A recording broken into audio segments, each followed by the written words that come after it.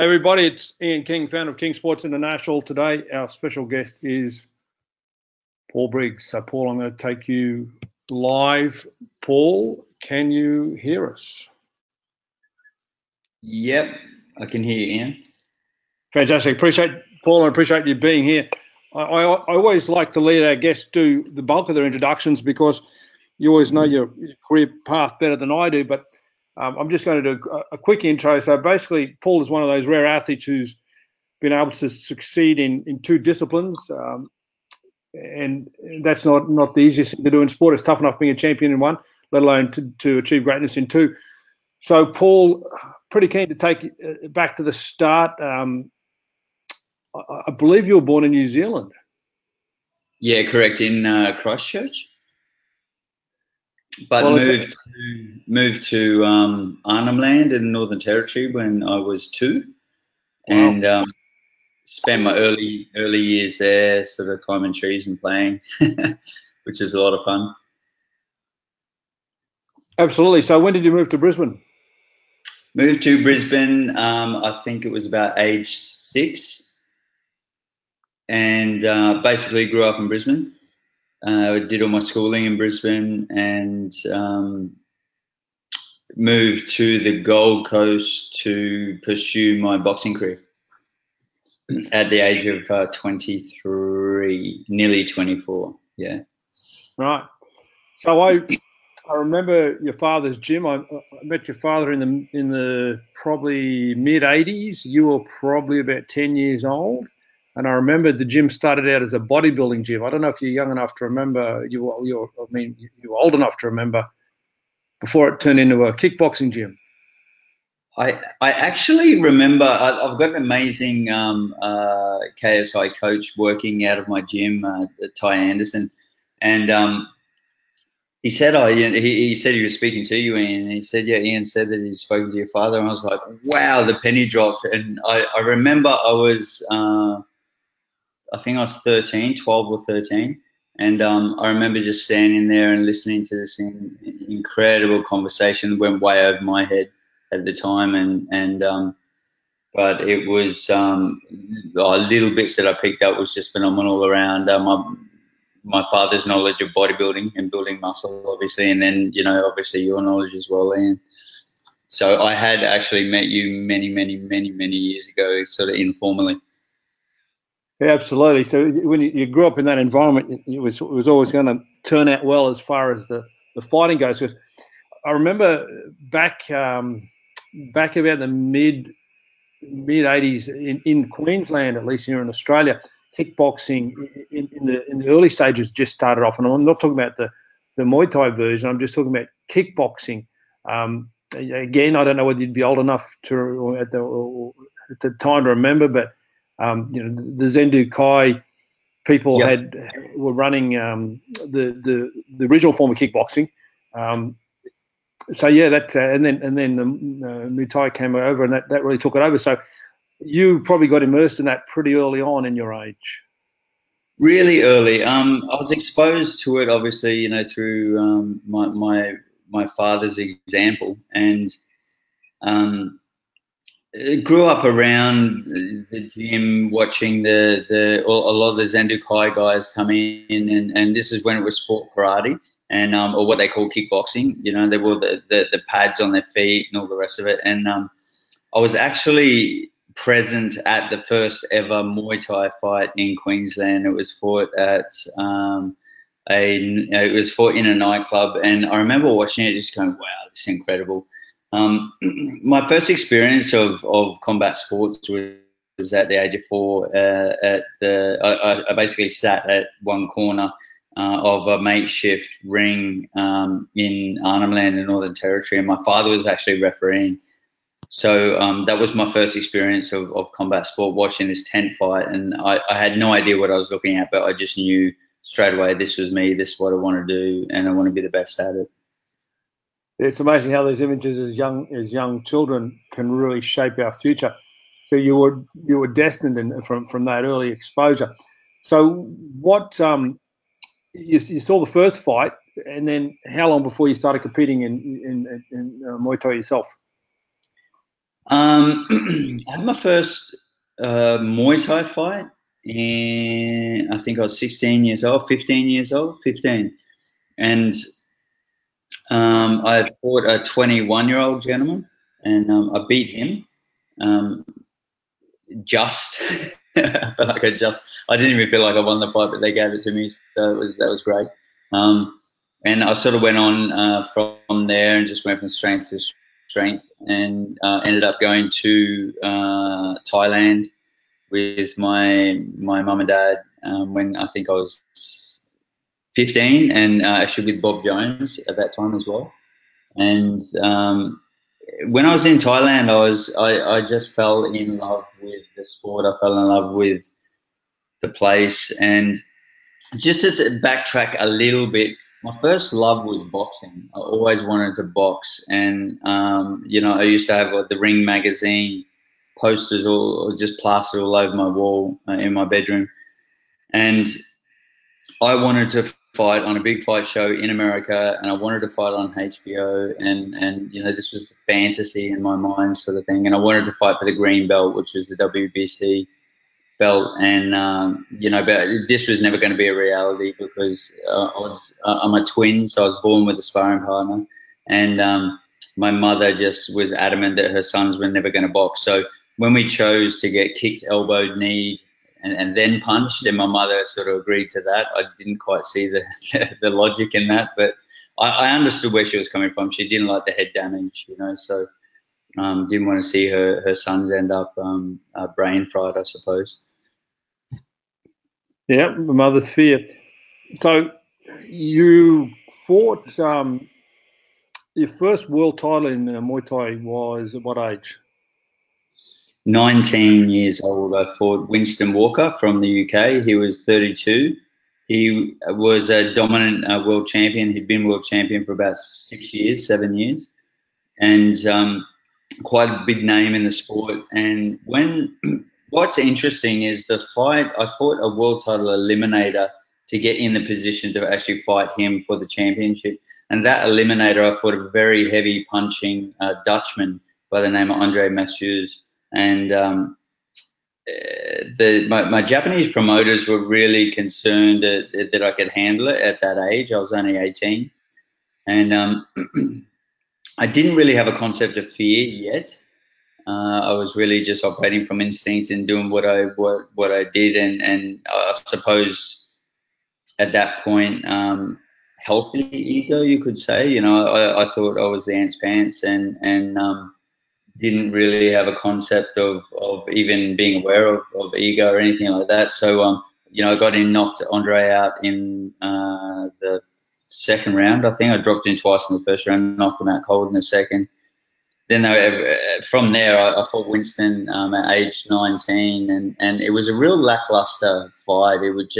He was just surviving. And when I spoke to him afterwards, he said I wasn't going to be another knockout on Paul Briggs' record, and it was quite deflating to hear, because what I was wanting was the Rocky movie, I suppose, for a world title fight. Yes, he obviously had some respect for you.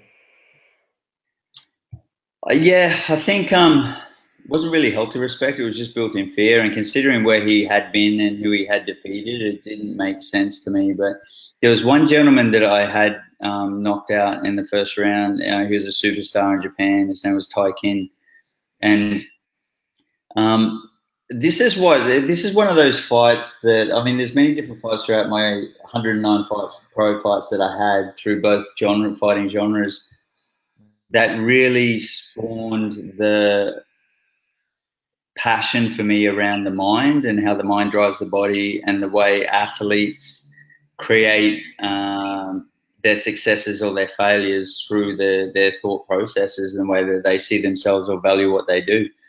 And through this experience, I had no idea who Tai Kin was. He was just another guy they were putting in front of me. And I knocked him out in the first round in Melbourne on a massive promotion down there. Stan Longanides was fighting Masato Satake, and a massive Japanese superstar. And they bought Tai Kin out, and they basically threw me and this young up-and-coming kid just to, as a cannon fodder. and I ended up knocking him out in the first round, and that actually got me a promotional contract in Japan. Only after that fight did I realise who he was and just who it was that I actually was standing in front of. And I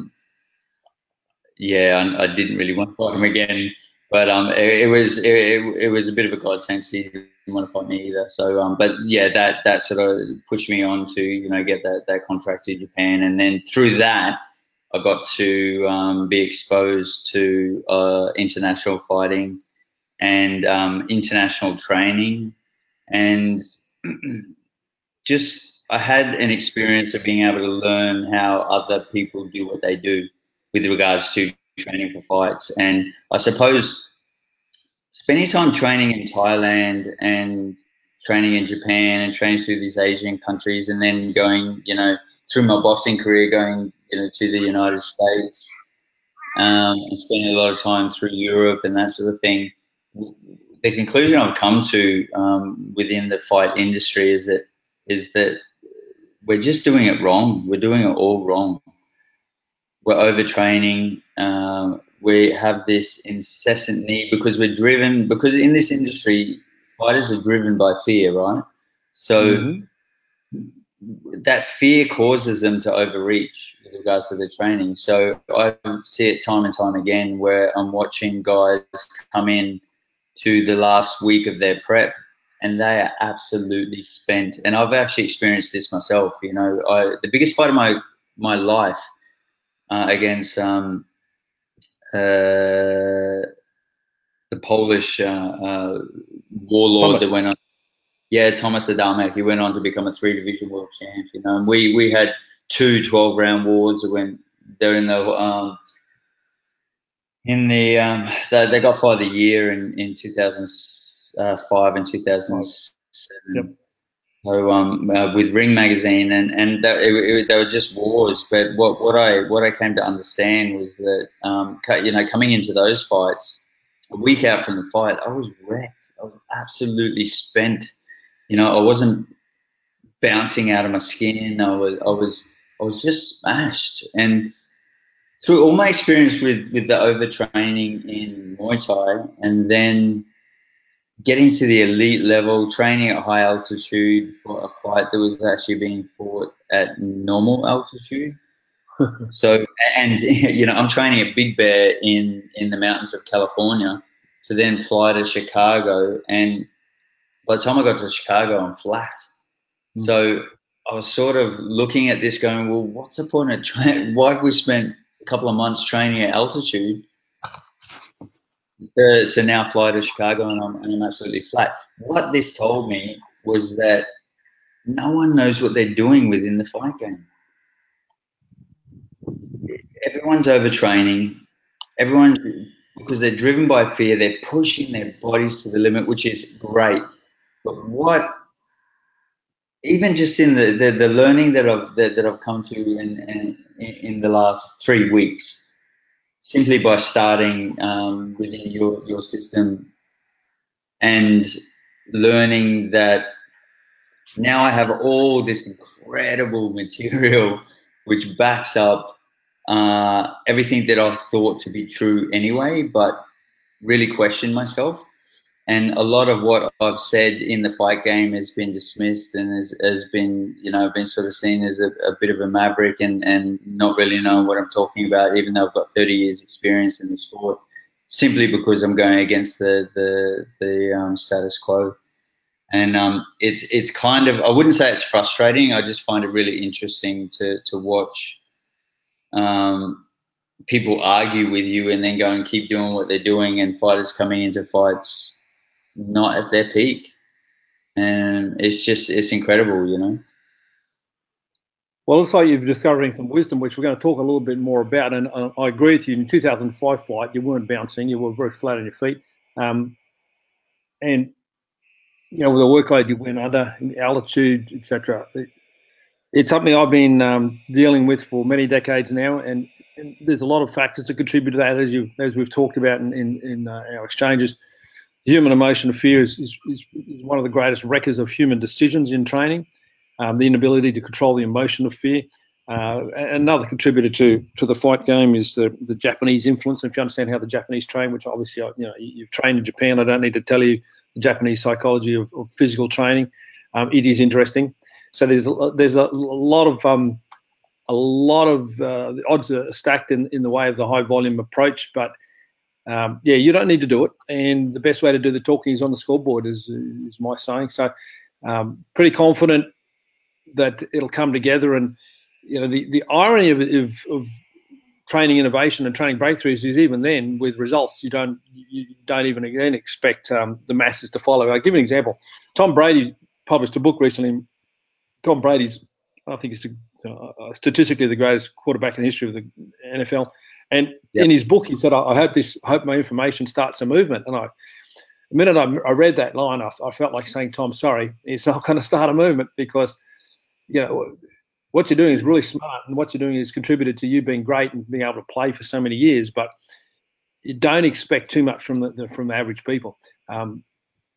Which, on the flip side, makes it good in this regard, because then it's easier to dominate in sport. Like, winning in sport's pretty easy, because the masses think like the masses. And my goal is not necessarily to change the masses, but just to confirm concepts through the reality of the scoreboard and put them out there if people want them. And in realities, very few people take them on. The frustration or experience I've been through for decades, and it's and then 20 years later, the world will flip, and you'll think, well, you could have done that 20 years ago. But when they'll flip, they'll overreact anyway. So you're just going to have to enjoy your success and continue to demonstrate up to. For me, the great reward is giving people opportunity to be great, because to be able to push yourself in training, that's qualification to be selected in a special forces outfit. It's not a qualification for success in sport. They're two different things. But I digress. So 2 world champions in Muay Thai, I believe, two-time world champion. Yes. And then, yep. Well, from there, what was interesting was I reached the pinnacle, and because of the lack of understanding I had around my own maturity then, and setting goals, working towards goals, and achieving goals, my lack of experience around that, I placed so much on becoming champ and what that would actually mean. I created this false reality in my own mind around what that would actually mean for me. But when I got there, when I arrived, it completely collapsed everything within me, which happens with a lot of champions I've learned. I went on to do it again, but I wasn't getting out of it what I was wanting to get out of it. And what I realized was I'm not doing what I absolutely am passionate about, and what I'm passionate about is boxing. So that's where I sort of, after a little hiatus for a couple of years, I gave it another crack. I was still a young man. I was 24 years old in the fight game. They're still kind of young. And with the experience that I had, the foundation that I already had within my ability to do what I did, and my understanding, then I could really fast track things. So I turned pro as a boxer. I had my first fight around 99, the end of 1999. And then by 2001, I was fighting in the United States on the undercard of a Floyd Mayweather Manny Pacquiao double main event in San Francisco, and being exposed again to some incredible training, incredible sparring, incredible learnings and understandings around overtraining, and the fact that, hang on a second, boxers do it too. Like, everyone's overtraining, and why is this? And what I now know is that in boxing, and I imagine this is the same in many other sports, in many other aspects of life even, most trainers have been taught by somebody who has not mastered their craft, who was taught by someone who had not mastered their craft, who was taught by someone on and on and on. So therefore, they have not acquired the applied knowledge to be able to pass on through their experiences to their charges. And so therefore it's kind of the blind leading the blind. And within that, the overtraining just carries on, and everybody backs everyone else up because there's the ego in it. You know, everyone's feeling supported because everyone's doing the same thing. But yet, I'm looking at it just going, no, it's wrong. And it's interesting because just last night, I'm in the back end of a training camp right now with one of my fighters who's getting ready for a title fight in 2.5 weeks. Just last night, we had a conversation where at the beginning of the week he was coming into the gym, and I'm looking at his body, and I, to some degree, I know bodies, you know, especially from a fighting perspective when they walk in the gym. And I'm looking at him thinking, man, why is this guy tired? I don't understand. It's the beginning of the week. I know we're not even at the end of the prep yet, but the workload that I'm giving him, I don't understand why he's walking in the gym so tired, you know. And in a conversation that we had, I learned that out of his own fear, he's doing so much extra stuff outside of what I'm already giving him. Mm. And it's crazy. I said to him, mate, you're tired as now we're starting to make mistakes. And at his age, he's an older gentleman, coming to the you know the back ends of his career. And I said to him, this is less is more at your age, you know. And I said, unless you do what I tell you to do, we're going to lose this fight. We drew. This is a rematch we're getting ready for. We drew the last one, and it was a fight that he could have knocked the guy out. But now I understand why, you know, because his fear was pushing him to do more, and that ends up producing less. In the last 2 days alone of him just simply listening and following what I'm saying, last night he came into the gym, sort of bounced into the gym, and I'm just like, wow, look at you. And he said, oh, you know what? I feel good. We had an incredible session. At the end of the session, he's looking at me going, what a difference from the beginning of the week. And I said, mate, can you understand now what I'm getting at? Can you understand what the physical preparation coach, Ty Anderson, in my gym is telling you? Less is more, less is more.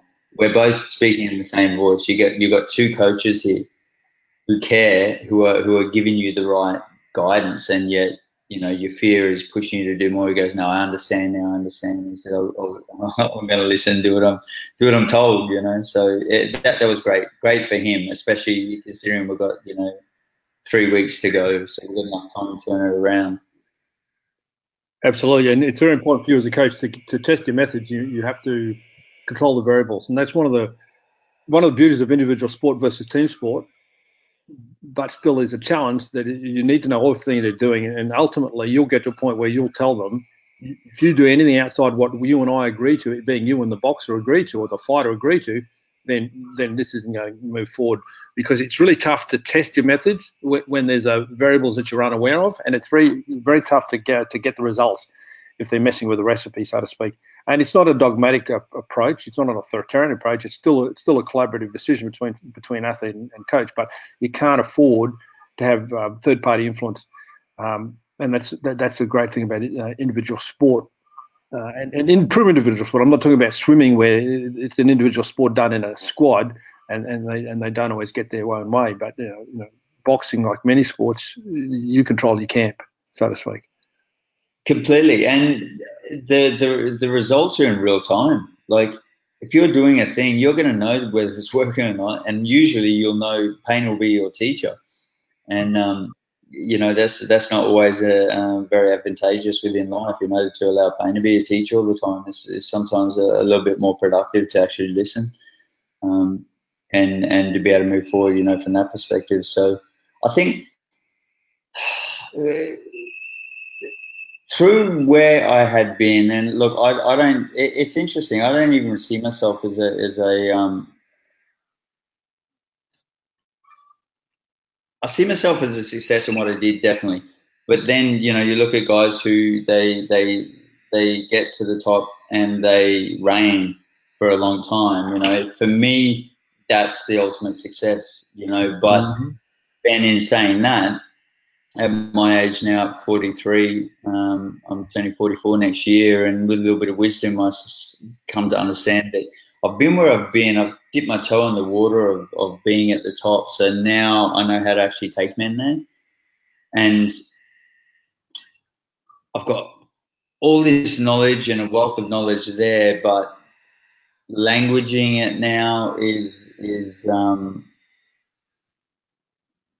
the challenge, I suppose, and this is why I'm really excited, to be able to start with KSI and begin with you guys as Well, well. I So, like your focus because I brought a saying that becoming a champion is easy, staying a champion is a challenge.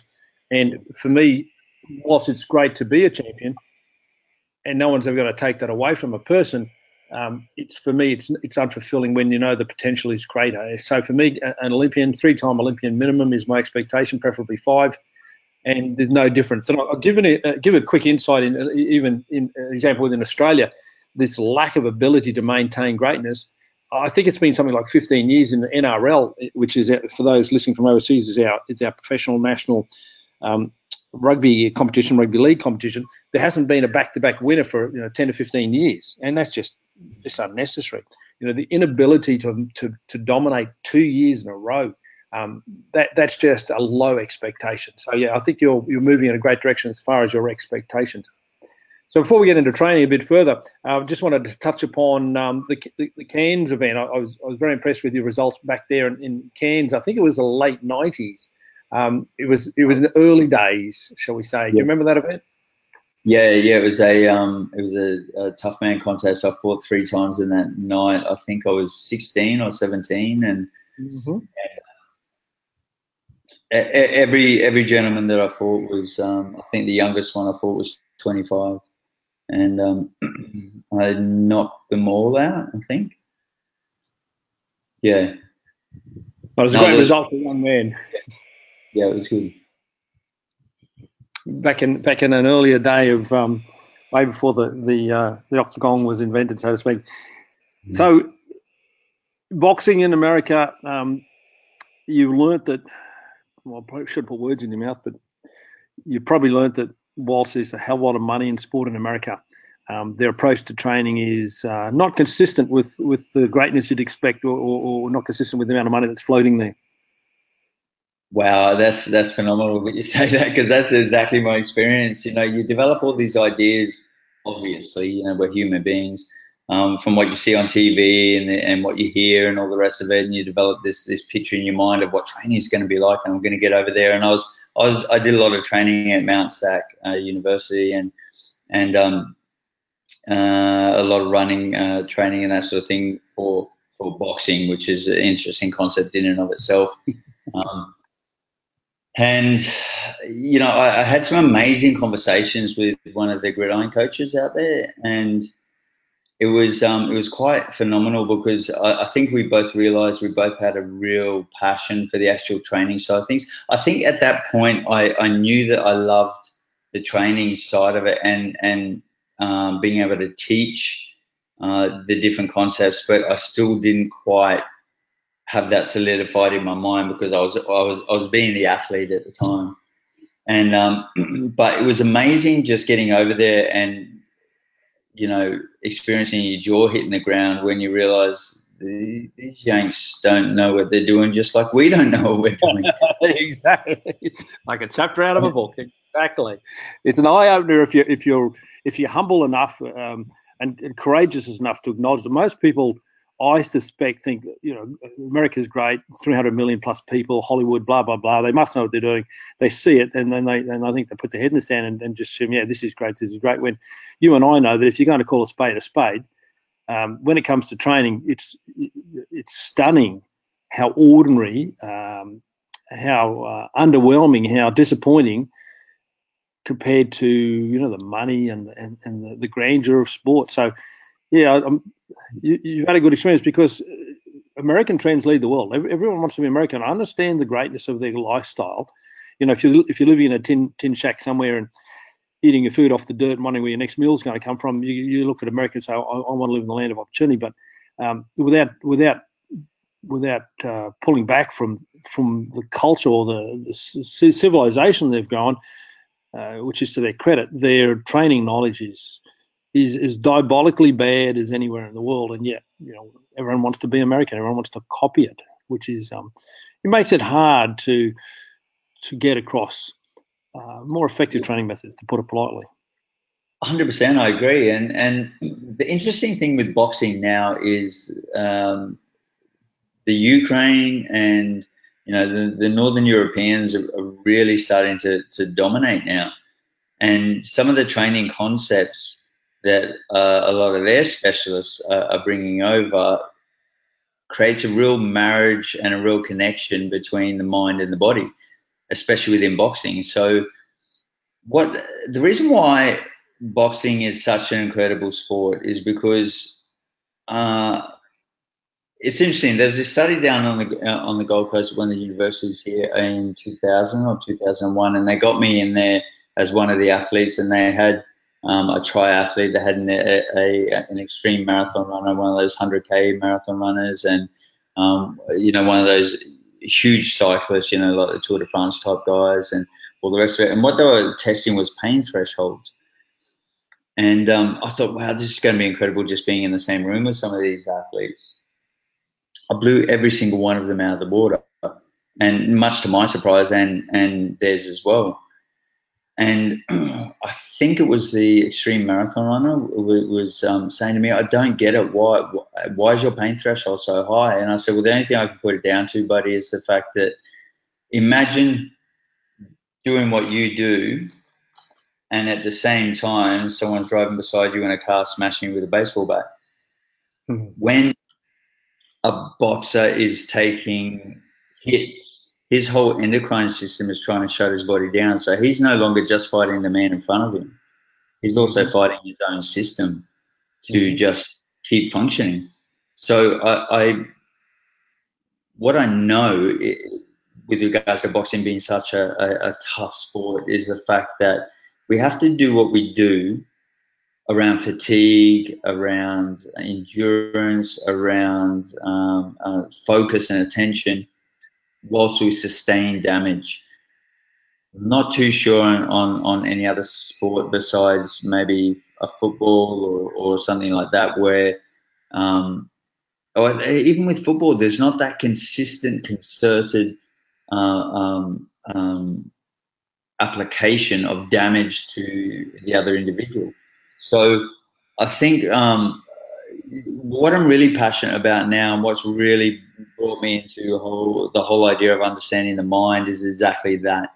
Because when a fighter, there's a lot of training that we do within boxing which is not correct. Yet it's actually necessary to build what I call the psychological aptitude or the mental toughness.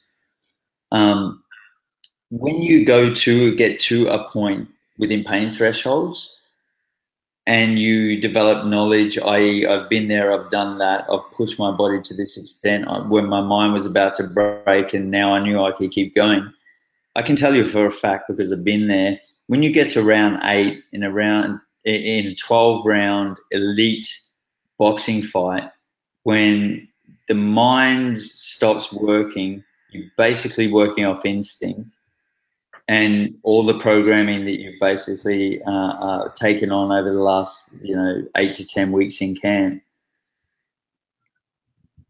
and everything else within your body is trying to shut itself down to prevent further damage. What is it within the mind that keeps pushing through? What is it within the individual that makes one individual stand out from another? These are the questions that I'm always asking, and how can we, within boxing, within fighting sports, train differently but still cultivate that psychological toughness, I'll call it. This is sort of what would you say? This is my my quest, I suppose, is to find these answers in finding the balance, because everything that I do right now within my gym is basically teaching balance within the mind, balance within the stance, balance within the diet, balance within the thinking, where we can find that balance between cultivating and developing that psychological strength and psychological toughness and the ability to endure and keep going, but at the same time get the maximum potential out of the body rather than actually, the body sacrificing itself for the psychological toughness, if that makes sense. Absolutely. So there's a few things I'll share with you on that one. There was a recent article I read recently where it acknowledged the role of psychology in pain threshold and training load. In other words, individuals are different because of their psychology in different in training, and that it's your tolerance to discomfort that determines your work capacity rather than a more prescribed black and white theory of how much a person can do. And that's a double-edged sword, because a person with a higher pain threshold is more likely to has the capacity to push himself harder in training and actually cause more fatigue and more damage in long term. So basically, for me, many of the toughest athletes that I've ever seen from a mental toughness point of view struggle to walk in later in life because they push themselves so much as young athletes. The second point I'll make is your search for the understanding of willpower. You will have some very interesting allies, some interesting places you'll find that, because these are the same questions that are asked by, and I'm trying to remember the name, someone during the intern camps in the World War II prisoner of war camps, especially the Jewish ones. That question was raised, and then Stockdale in Vietnam also raised that question. He was the highest ranking US military or US Air Force fighter in detention in a prisoner of war camp in Vietnam. And he studied that question as well. So there's, and this is what I've been alluding to in our dialogue recently, that there are many non-physical ways to change willpower and work capacity, but that's a bigger discussion. I don't want to steal from our discussion today, but I thought I'd just throw a few things out there. That's something I'd definitely like to explore at a deeper level. But from the training perspective, I think that we're definitely in agreement and around the fact that most of the world is overtraining. And what I love about your approach, Ian, is and this is very much what I've picked up from the physical prep coach here, Ty Anderson, is let's do a thing and come to your own conclusions, on whether or not it works for you, and then do it for long enough to be able to build the data within your own understanding to know wholeheartedly to know that it works or it doesn't work, rather than taking everybody else's word for it, which is really more of, the blind leading the blind kind of thing. Absolutely. I'll give you an example. I did a post recently where I said after 20 years of reflection, I've come to the following conclusions about kettlebells, and explaining that. Then the response from the most part was, "Where's the evidence?" What people want is somebody in a journal to somewhere to say something that X equals Y. Well, I can go to a journal and I can get that outcome created, X equals Y, but I'm not interested in that. I'm interested in what did you do, how long did you do it for, what degree of objectivity have you measured for, what's the results you get, and that's all that matters. So it's the definition of evidence that people operate differently on. And for me, winning in sport is so easy because so few people are willing to be, they're willing to apply the same objectivity that science talks about but doesn't always execute. Because the fact that someone put pen to paper is irrelevant to me. I want to know what it did in your body, because we're all different. So you will enjoy the journey moving forward. And before we get in deep, I just want to let everyone on the call, we've got quite a few people on the call today, and my approach to interaction is that this is a great opportunity for you to ask questions of an athlete who's been on a great journey, and their journey obviously is continuing as a coach. But I'd like you to take advantage of that opportunity. You're here on the call today, so it's as simple as putting your hand up electronically speaking. So somewhere on your control panel, you'll see a button that can put your hand up. And if for whatever reason you can't work out how to do that, send me a Facebook message. I'll open up that as well and say you got a question, because I am looking for your electronic button challenges and not know how to find that button. So I just wanted to get that message across. We're looking forward to any questions that you might have, and Paul's at your disposal. Answer those questions. So, Paul, talk about your business, your gym now. What share it with us. My gym is in beautiful Burleigh Heads on the Gold Coast in Queensland, and it's called Sanctum Forge Boxing. Sanctum is obviously, a peaceful place of balance. The Forge were basically the ovens that the Spartans forged their swords in. So it's really my gym is really about being a place of balance where warriors are created, and what I teach out of here is threefold. It's around the technical, it's around the psychological, and it's also dietary. All of my fighters have to adhere to a fairly strict regime of basically 30% meat, 70% plant.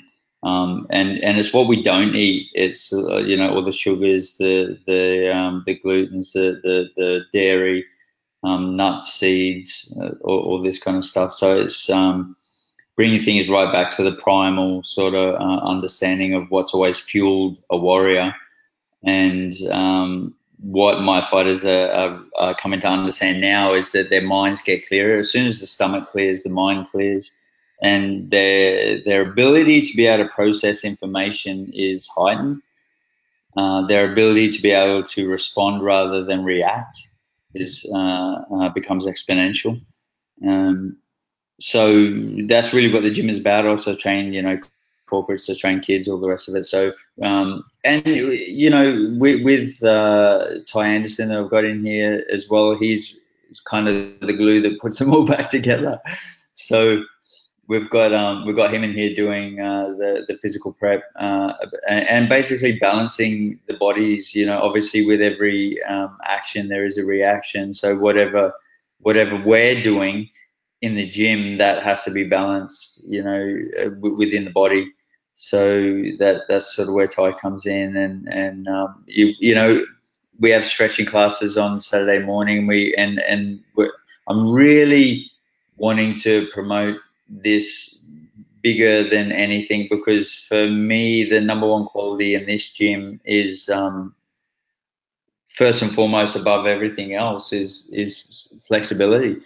Because if the muscle isn't flexible, it's not going to be strong. So I just think that the greater the culture around stretching, and then learning how to stretch correctly too, which is where Ty comes in, and he's been incredible, within the gym, like really informing people on how to stretch correctly and how to be more gentle, with their bodies, because our bodies are serving us incredibly, especially from a fighter's perspective. So to be gentle with your body, to give back to it a little bit is pretty cool. Love the direction, the conceptual basis you're operating on. There's a few things there that I think we can refine, but you've got some great concepts, and pretty for a boxing gym, pretty astute, to say the least. I mean, that's really astute compared to the majority of them. So very encouraging moving forward into the new age, Paul. Very impressed. Very impressed. We're going to take a question from Victor. Victor's first cab off the rank. Go ahead, Victor. You're live. Hi, Paul. Much Victor, thanks for taking time out.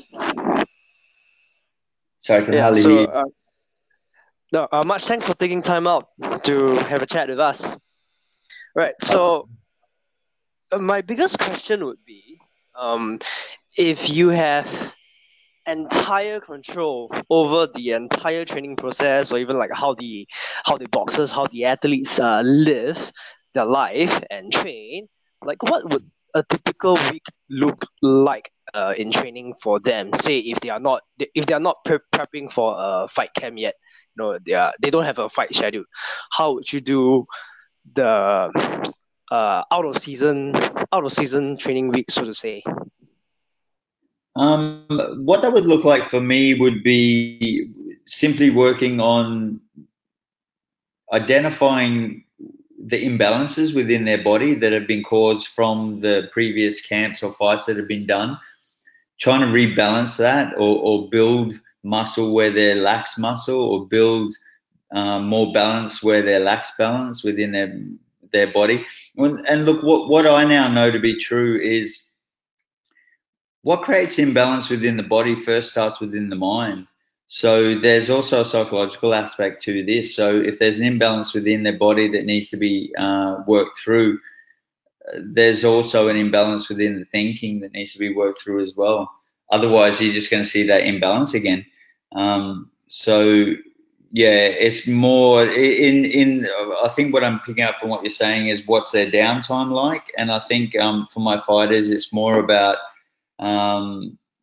honoring their body, giving back to their body, because their body's giving to them as much as it possibly can for to then be able to serve them again in the next camp and the next fight. I'm really big on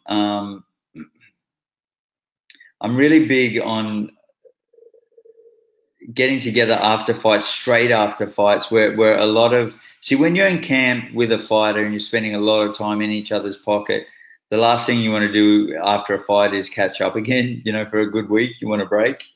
But I think what's incredible is, in my experience, is to connect straight away the next morning after a fight, have a what I call a decompression time, where we can just have a look at what they learned, what they now know, what they feel they could do more of, what they feel they could do less of, what they feel really served them in this camp, and what they feel didn't.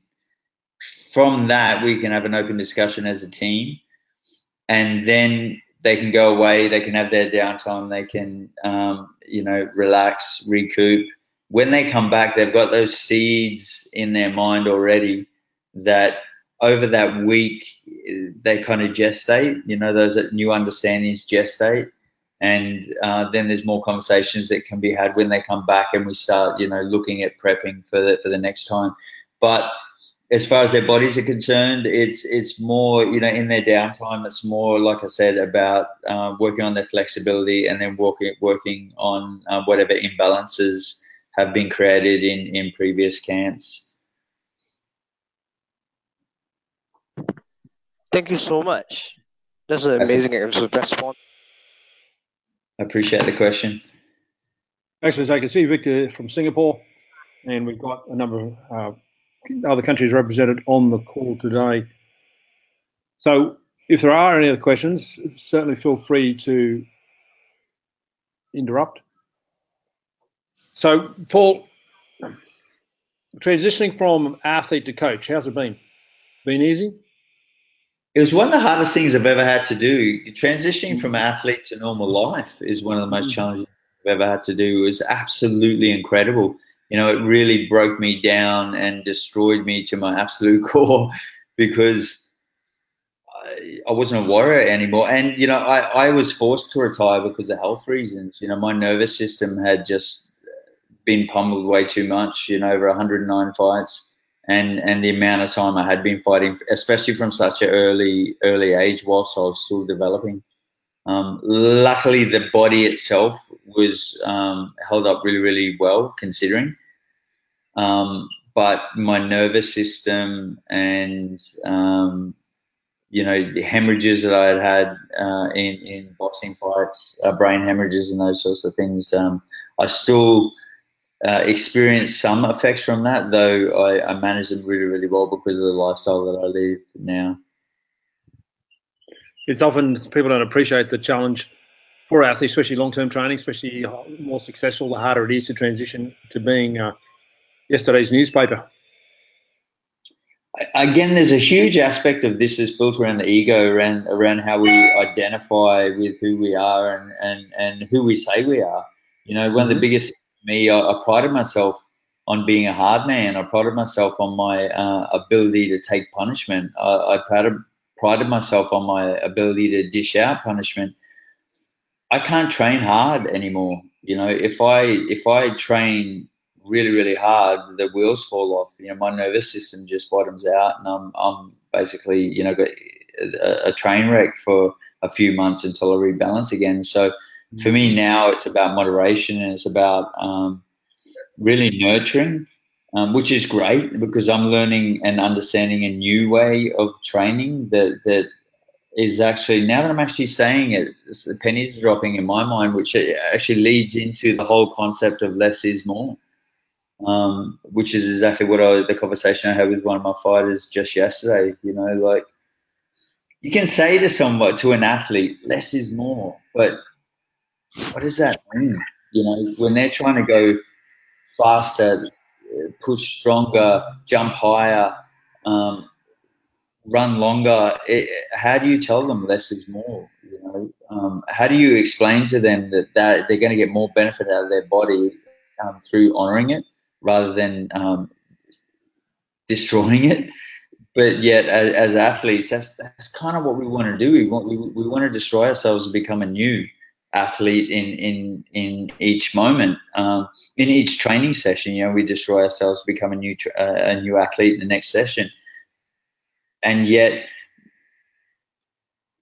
post my career and becoming a coach now, as hard as that transition has been, it's also been a very beautiful one. You know, I'm loving the man that I'm becoming. I'm loving the coach that I'm becoming. I'm loving how much I'm actually slowing down.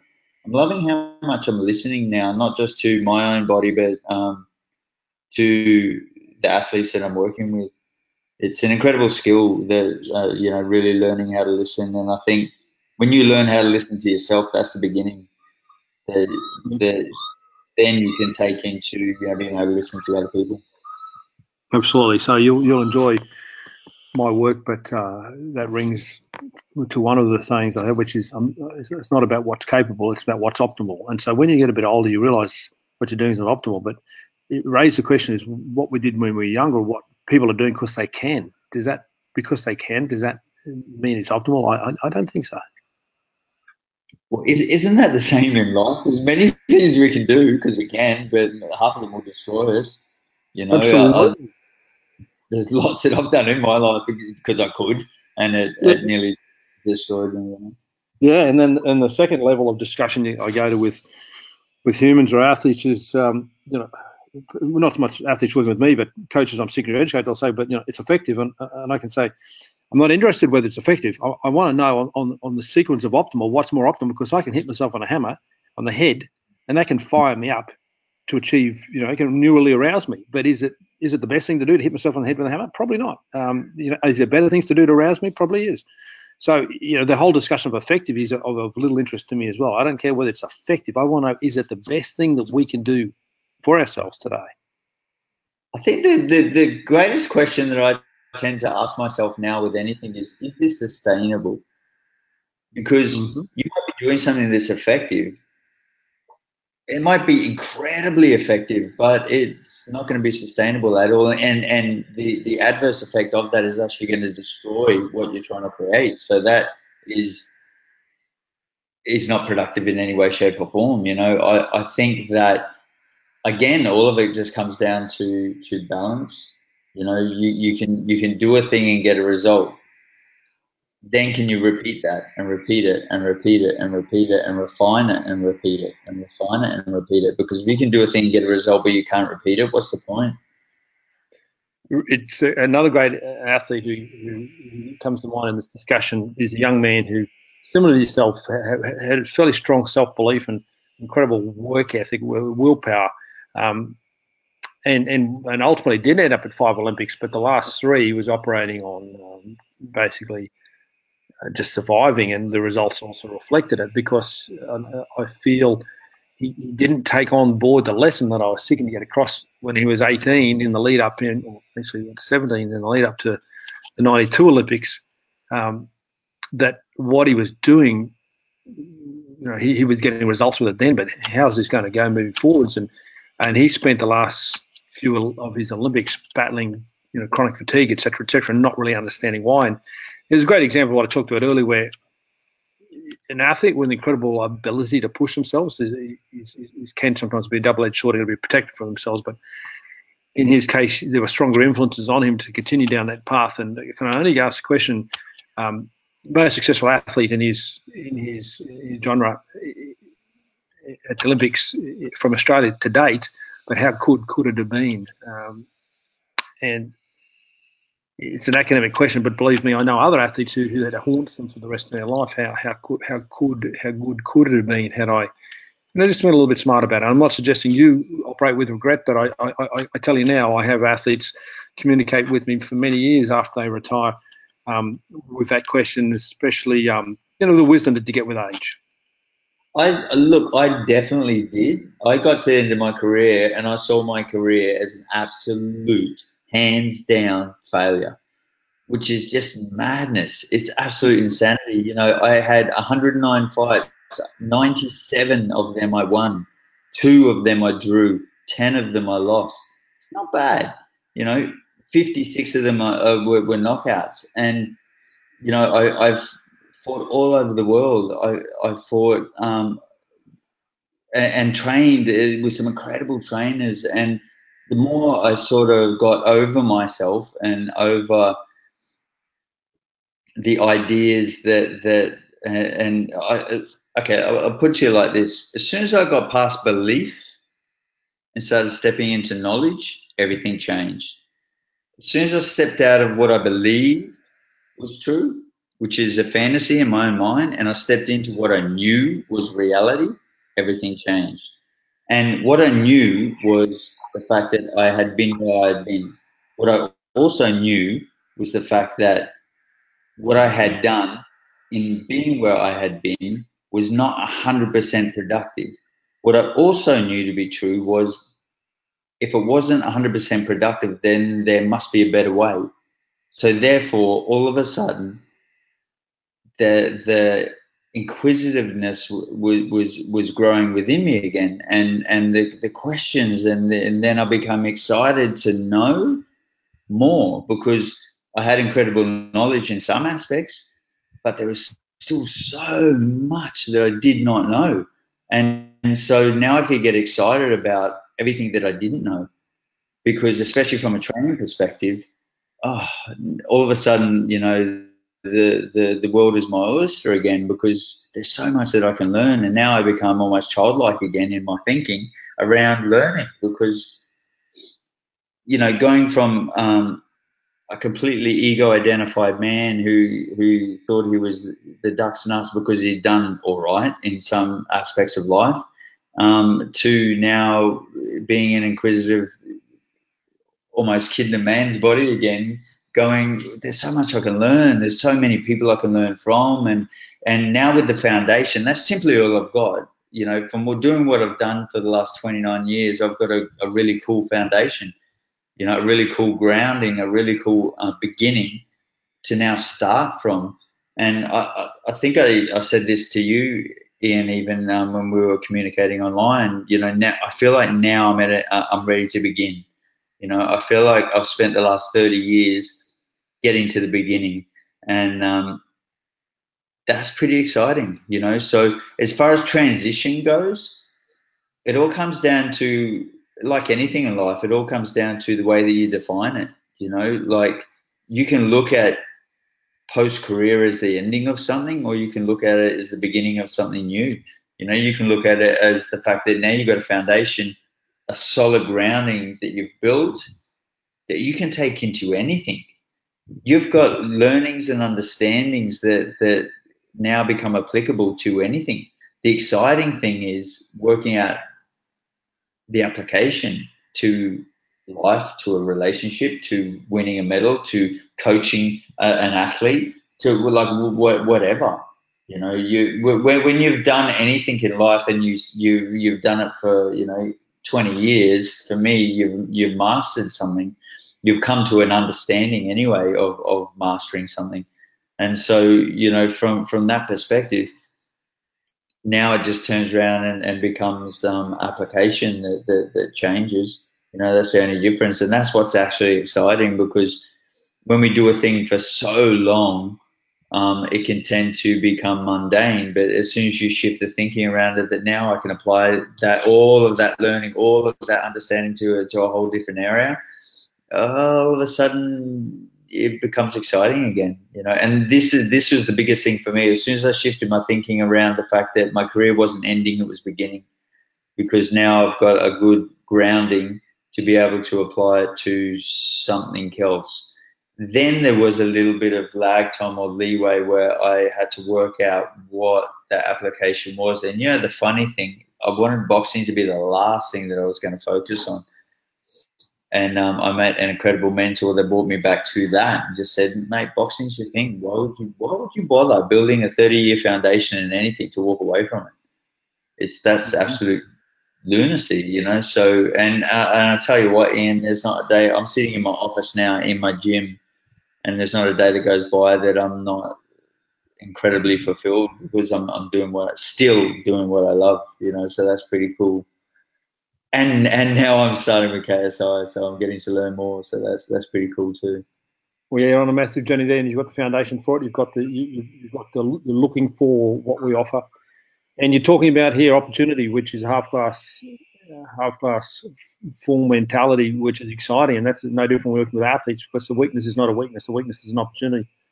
As far as being a student, provided I've been involved in coach education for the entire time of my professional career, and I can tell a good student pretty quickly. And students go through curves like you did through your career of I'm really good, I'm the best, I'm better than everyone else, but then coming back down to a point where maybe there's still a lot to learn. And so you have the humility, I believe, to be a great student, which is to your credit. David, we're going to go to you. I know you've been hanging there for a second. David, you are now live. David Hooper.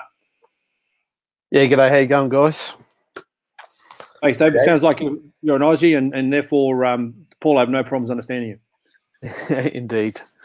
G'day. Look, my question, Paul, is I'm an older gentleman, and my professional career is probably well past by now. But what I wanted to know was how boxing training could help both physically, mentally, and in life, I suppose, for somebody doing boxing training at an older age, or even, at a non-professional level. So many people see boxing as a brute sport, which is the face of it. It's the simply the beginning. It's the surface. When you get down to the deeper levels of it, and like I was expressing before, with the mind actually driving the body, the body cannot move without a thought being in place first and foremost. So, for a gentleman of your ilk to be able to, and I'm not even sure how old you are, but to be able to, let's say, get fitter, understand coordination. In my experience of working with people now, I now know that the older we get, the more disconnected we become to our bodies. So, boxing training is phenomenal in the sense that it recreates those connections between mind and body, where when you're through repetition going through certain movement patterns, the first thing that has to happen is the thinking that creates those movement patterns. So once you master that kind of thinking through repetition again, over and over and over and over and over again, you're getting fitter as you're doing it. There's a whole nother aspect dietary wise that you can focus on as well, which actually gives you a lot better endurance and a lot better ability to get more out of your body. But, through creating these patterns, you understand that here's an experience that I can now apply to every single aspect of my life, as well as, not just being a boxer or a normal person in life. Yeah. So my age is I'm in my early 50s. So what would you recommend then? How often should I be training? And, if I was to do boxing training, how often should I be doing it? For a general, what I would call a general punter, I think that you've got to be active every single day. As we get older, the more active that we are, there's an old saying, you don't use it, you lose it. The more active that you become, you're building integrity within the muscle, you're building integrity within the joints, you're building integrity within the bones. So, the more active that you can be, the better. So the more often that you can train, the better. With that, with that understanding and what I was expressing earlier, that you know, I'm explaining to one of my fighters at the moment, prepping for a fight. Recovery is part of training. Stretching is part of training. So as much as you put out, you also have to give back. So, you know, for me, it's the balance between, you know, if you could find a regime 3 to 5 days a week, you know, for a gentleman like yourself who's not necessarily an elite athlete, you know, if you could train 3 to 5 days a week and also be able to balance that with, you know, 2 to 3 days of stretching and you know, basically giving back to your body as well, then that's what's going to be of most benefit to you. Awesome. So do you train like just normal lay day people in the gym? Of course. Yep, definitely. Okay. Good stuff. All right. Thanks for that, guys. That's awesome. Appreciate David. Appreciate you being on the call. Do I get a feeling that you live on the Gold Coast? No, I live in Brisbane, actually. It's not that big a drive. There you go, Paul. Thanks, guys. You're welcome. You know, boxing's gone through a bit of a renaissance. I see. I mean, all fighting sports are on the up. In terms of popularity, you see gyms popping around the suburbs, whereas you go back even like 20 years ago, very few places you could do some boxing training. So it's a growth industry. So we have a great question also here from Dave. I'm just going to take you off mute. If you want to come back on, you just put your hand up. I've got a question from Ronald Robinson. Ronald, good man. Now, we met in Virginia. I'm not saying you're coming from Virginia, Ronald. Do you want to correct me on that? I am calling from Virginia. Good afternoon or good evening, Ian. Thank you for taking my question. Oh, thank you for being here, Ronald. You're a great man. As I said, enjoyed our time together recently in Virginia. And Paul is all yours. Paul, thanks again, Paul, for taking the time to do this. You brought up a very interesting point when you talked about sustainability. Having trained, competed, and even lived at such an extreme and elite level as an athlete, and now with your life being different, which components of your life when you were working, living as an elite athlete are sustainable now that you have transitioned into coaching and more personal fitness than it is to compete? So that's a great question, Ronald. The biggest thing for me now, look, what I came to understand fairly quickly post my career is that I need something to sustain the discipline in my life. Otherwise, the wheels are going to fall off. Otherwise, I'm not going to be able to stick to anything. And because I've been so regimented, more of the time that I've been alive than not. If I do not have that discipline there, then everything is just going to fall by the wayside. And I've got a set regime 7 days a week where I'm up at 4 a.m. and between 4 and 5 a.m. is when I'm giving to myself, and that's when I'm doing my stretching. It's when I'm doing my shadow boxing. It's when the amount of people that I work with within boxing. There's lots of different ideas that I can play with, you know, within shadowboxing that it'll just trigger different understandings in my mind when I've got this beautiful place right next to my apartment, and it's surrounded by water, and it's this little bridge that walks over to this little island type thing, and it's sort of, you know, in the woods. And I wake up in the morning and I make my tea, and I walk over to this little island barefoot, and I really connect with the earth to start off with, and I work through the different shadow boxing ideas that I'm doing, and with the different athletes and clients that I'm working with, and different things will just go pop in my mind. You know, the different things will open up, and I do this, like I said, religiously. I'll be doing this 4 a.m. Christmas morning. You know, I do this 365 days a week without fail. And that's basically how I keep the balance in my life now post my career. I love being disciplined. I love it. Fantastic. Thank you so much, Paul. I totally understand what you're saying.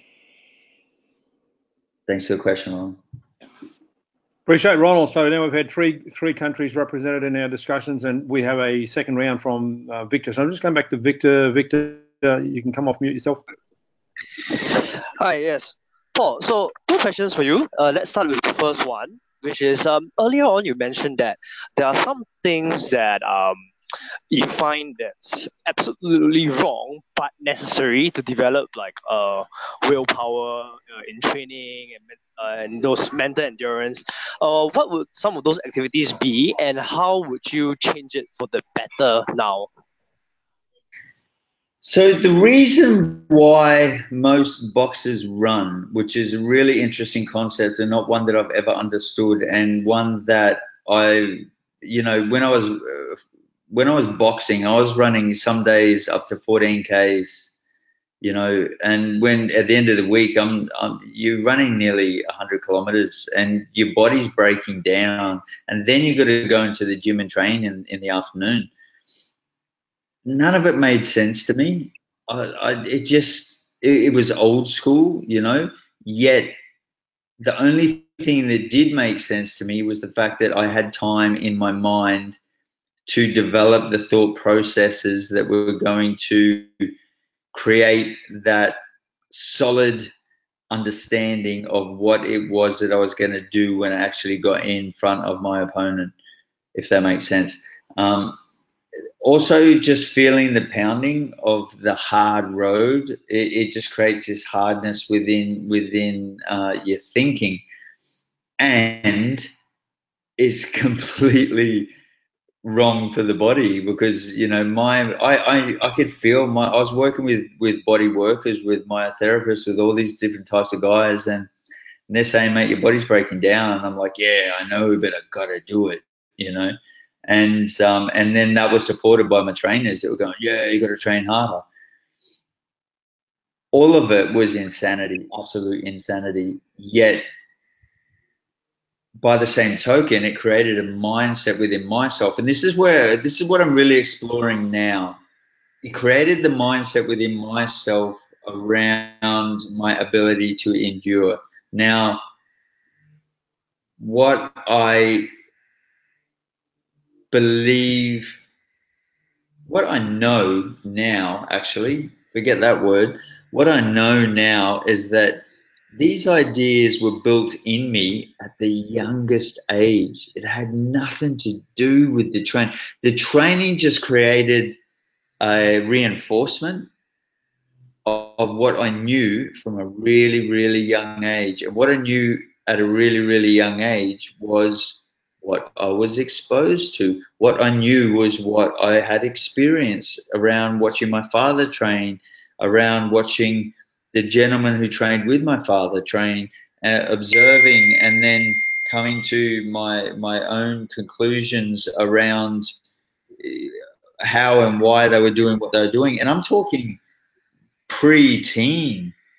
I mean, this is crazy to come to these sorts of conclusions, or maybe not so. Maybe all of us come to these sorts of conclusions at the youngest of age and then completely discount them because, it's not backed up by science, or it's not backed up by a book, or it's not backed up and validated by somebody else. That's very insightful, and I really like how you looked inwards and look into your past childhood experiences, because I do agree with you that I think a lot of people we discount that a lot of what happens in our childhood. So thank you. That was really awesome. And the second question is, I've got a buddy of mine who actually just he did his ACL surgery, and it's already been about like 8 to 9 months, and he just got back to training recently, and it was a little bit heavier, and he's just feeling like he's not feeling so good. So he's asking, like, what would your recommendations to ease him back into training? What's the best way to go about that? Is this a question you're asking me? Yes, that's right. I'd like to hear your thoughts. Well, he's done his ACL, and they've technically repaired it, yes, in surgery. Yeah. Okay. The great look. All I can speak of is the way I do what I do. With my boxers and my athletes. when I've got a boxer coming back from injury, it's really all about flexibility. It's really all about becoming flexible and agile within their body. The more relaxed an athlete can become, the more benefit they are going to be to themselves, if that makes sense. So I think, through incredible stretching protocols, that's the biggest thing, for me, for anyone who's coming back from anything. The more flexible you can become, the stronger you're going to become. So as far as specific training to be able to fix an ACL, I think there's better people that could answer that question for you than me. But as far as coming back from injury, the greatest thing that I could advise anyone to do is just really work on becoming supple and agile and flexible. Thank you so So, much. Vic, I'll just come over the top of that in relation to what you'll find is that when an athlete has had a break and they come back to training and they find their work capacity is lower in general, and they feel fatigued faster, they feel more fatigued, they're not recovering as quickly, etc., etc. They're probably not appreciating how long it took them to build the conditioning that they had, and so when you lose the conditioning that you've built over many years, you'll get it back, but it'll take a bit longer than many people hope. Many people hope that they'll get back in training and be able to tolerate the same workload straight away.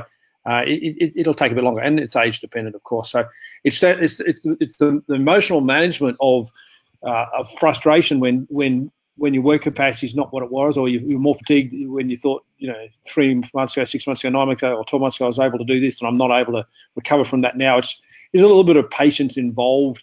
And same old. Don't push your fatigue curve down too far, otherwise it takes too long to recover. So that's just an emotional management reality of coming back from an injury. I think Paul's probably. I'll take a guess. Paul hasn't had surgery, which is great. Great for many reasons. And the modern day athlete couldn't say that, because the modern day athlete is exposed to American physical preparation, and therefore they're all going to get surgery. But that's another discussion. Okay, so we've had some fantastic questions. The floor is still open for questions, but I don't want to take up all of Paul's day, so I'm going to go back to Paul. Paul, any question, any comment you want to wrap on? Anything you want to talk about to wrap? What could I say? Look, I'm just really, really excited to be at this point in my career. I'm really excited to be working with incredible people like yourself, Ian, and being exposed to some awesome coaches that I will be exposed to just through my experience of Ty Anderson, my physical preparation coach here at Sanctum Forge. I understand his level of experience, and yeah, it'd just be mind blowing to meet some of these coaches that are like, level 5, level 6 type sort of coaches, and just I'm excited about all of it, every single aspect of it, and I'm really excited about being what I want to become, and that is a beacon of change within the fight industry, because I'm not shy and I'm not afraid to cop whatever people want to throw with regards to changing the paradigms, and that's really what I'm passionate about now, because I know for a fact that they're doing it all wrong, or we are doing it all wrong. So therefore, it needs to change for Australia to get better. We've got some incredible fighters in this country. We have unbelievable talent, I think, in every area, considering our how small our country is. The amount of athletes that can not just compete but hold their own at the elite level around the world is phenomenal. And yet, I think, especially from a fighter's perspective, we get up there, we campaign, we hang with them, but we don't win. And I think the reason why we don't is because we're doing what everyone else is doing. And I think that really needs to change. I think we could become industry leaders within the fight game around how preparing physically for a fight is done. And yeah, so that's what I'm excited about. And I'm just really thankful for having the opportunity to be on the call. Well, we are the ones that are blessed, and Paul, I'll just finish up with a few comments. So it's great for me I enjoy every sport, but one of my early exposures to elite boxing was at Festival Hall, and again, I'm not sure whether you even remember boxing at Festival Hall under the Wren family, but I'm going back a bit. Back in the days when Ronnie Wanless was fighting pro fights, and I think it was before you were probably making sense. Anyway, I had the opportunity to work in the Commonwealth Games, at boxing at the Commonwealth Games in Brisbane in 1982, and I chose boxing as my sport to be involved in. And from then on, I've really, really appreciated the time I get to spend in boxing and with boxers. So it's been quite a few decades. But Paul, I've watched your career since you were a puppy. It's been a great journey for you. You've done some great things, and probably the most exciting thing is that you're going to be an asset moving forwards for the fighting industry, with your mindset that you've come to, and your decisions about how you're going to use that experience moving forwards. And more selfishly, we're hoping you continue to hang in there with KSI, and because you are going to be an asset in our program, and you're going to get so much from your interaction with coaches. The thing you'll learn is the depth that I like to operate at. You don't really know what's there. In fact, I get a fair bit of flack in America in the way I teach, because I don't tell too much, and I prefer to see where when the student is ready, the teacher will appear. So I really only tell people what I think they're ready for, or what they ask questions about, which is frustrating because Americans just want black and white, keep it simple and move on. But yeah, you're going to enjoy the journey. There's the journey towards mastery that we've developed, and the opportunity to develop mastery within athlete preparation within KSI. If that's something that excites you, then you're in for some exciting times. So we've taken up a lot of Paul's time. We've also had a great turnout from people from many different countries. This is not the last time we'll be chatting with Paul. This is just the beginning. I'm hoping Paul will ultimately get to join us at our annual get-together for our coaches globally in Park City, in Utah. We have coaches and athletes come together. Arguably the best opportunity to learn as a coach or physical preparation coach, or as an athlete for that matter, in the world. So that's a moment Paul's really going to be able to even further contribute to our program just by his presence.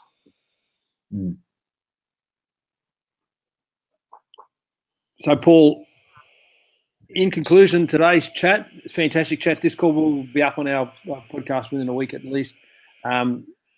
Great artifact, great career, and really looking forward to watching you develop in this stage and the next stage of your career and your contribution. I know, Aaron, apart from everybody, Paul, we just want to say thanks.